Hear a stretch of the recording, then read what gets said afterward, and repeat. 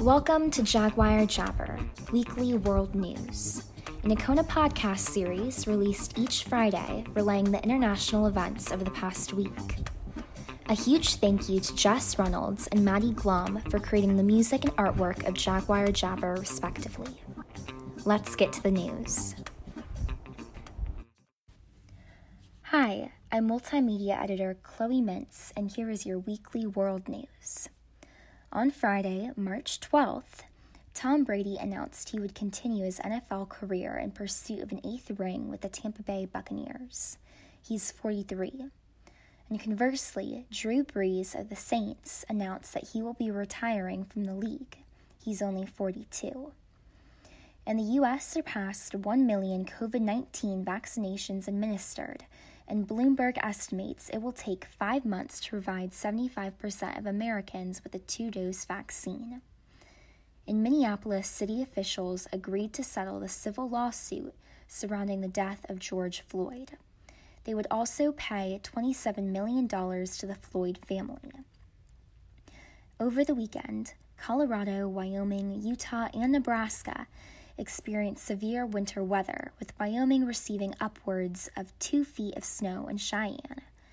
Conversely, Oklahoma, Arkansas, Missouri steeled themselves for heavy rains, winds, flooding, and possible tornadoes. And following the signing of Biden's American Rescue Plan, stimulus checks made their way to New Yorkers' banking accounts. The rest of the country should begin to feel the economic effects later this week. And Beyoncé became the most decorated female singer in Grammy history with a total of 28 awards, 4 of which she won at the 63rd annual ceremony. And Taylor Swift is the first woman to win Record of the Year, not once, not twice, but 3 times, most recently with her record Folklore. And on Monday, March 15th, the Academy Award nominations were unveiled. Mank received 10 nods. Chloe Zhao was the first woman of color to be nominated for Best Director, and 3 black men, Leslie Odom Jr., Daniel Kaluuya, and Lakeith Stanfield, were all nominated for their respective roles as a supporting actor. And the Biden administration commissioned FEMA to help receive, shelter, and transfer migrant children located at the Mexican-American border. Biden's previous endeavor to handle the migrant situation at the border was harshly criticized by Dems and reps alike on account of its similarity to the policies of the Trump admin. However, he and his cabinet are now attempting to make amends. And reports of blood clots amongst vaccinated individuals compelled Germany, France, and Italy to temporarily suspend usage of the AstraZeneca vaccine. However, no evidence has been found to label the vaccine suspect. And on Tuesday, March 16th, California filed a lawsuit against the state's largest nursing home chain, Brookdale Senior Living, on accounts of abusing the Medicare system and illegally discharging patients. The company reportedly submit false information about its staff to receive higher ratings within the Medicare system, and evicted certain patients for those who would bring in more money.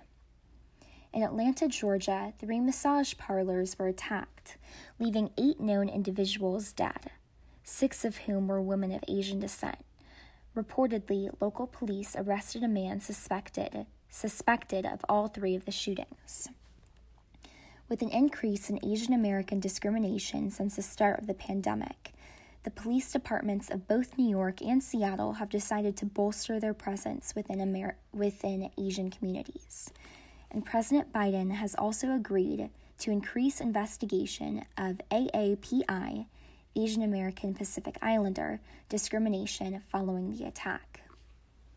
And on Wednesday, March 17th, or St. Patrick's Day, it was announced from a U.S. intelligence report released earlier in the week that Russia and Iran both made attempts to interfere in the 2020 U.S. election.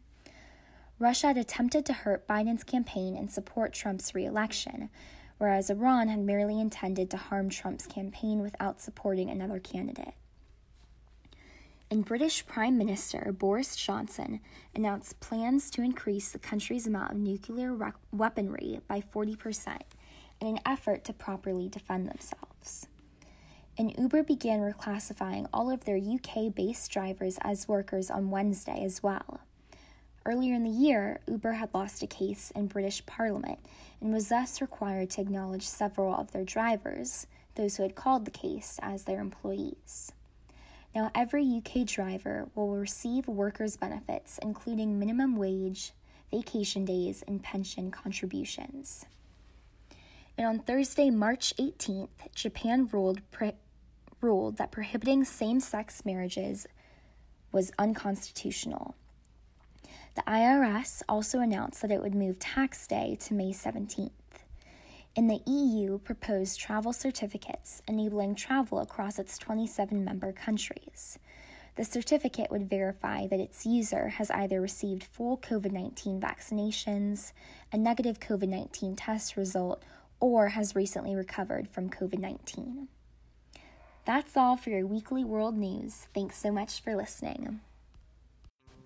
Thank you so much for listening to this Icona podcast, and be sure to subscribe to our accounts on Spotify, Apple and Google Podcasts, and SoundCloud. Also, please consider rating and reviewing us on Apple Podcasts so that we can provide you with the best content possible. Stay updated with Icona Online.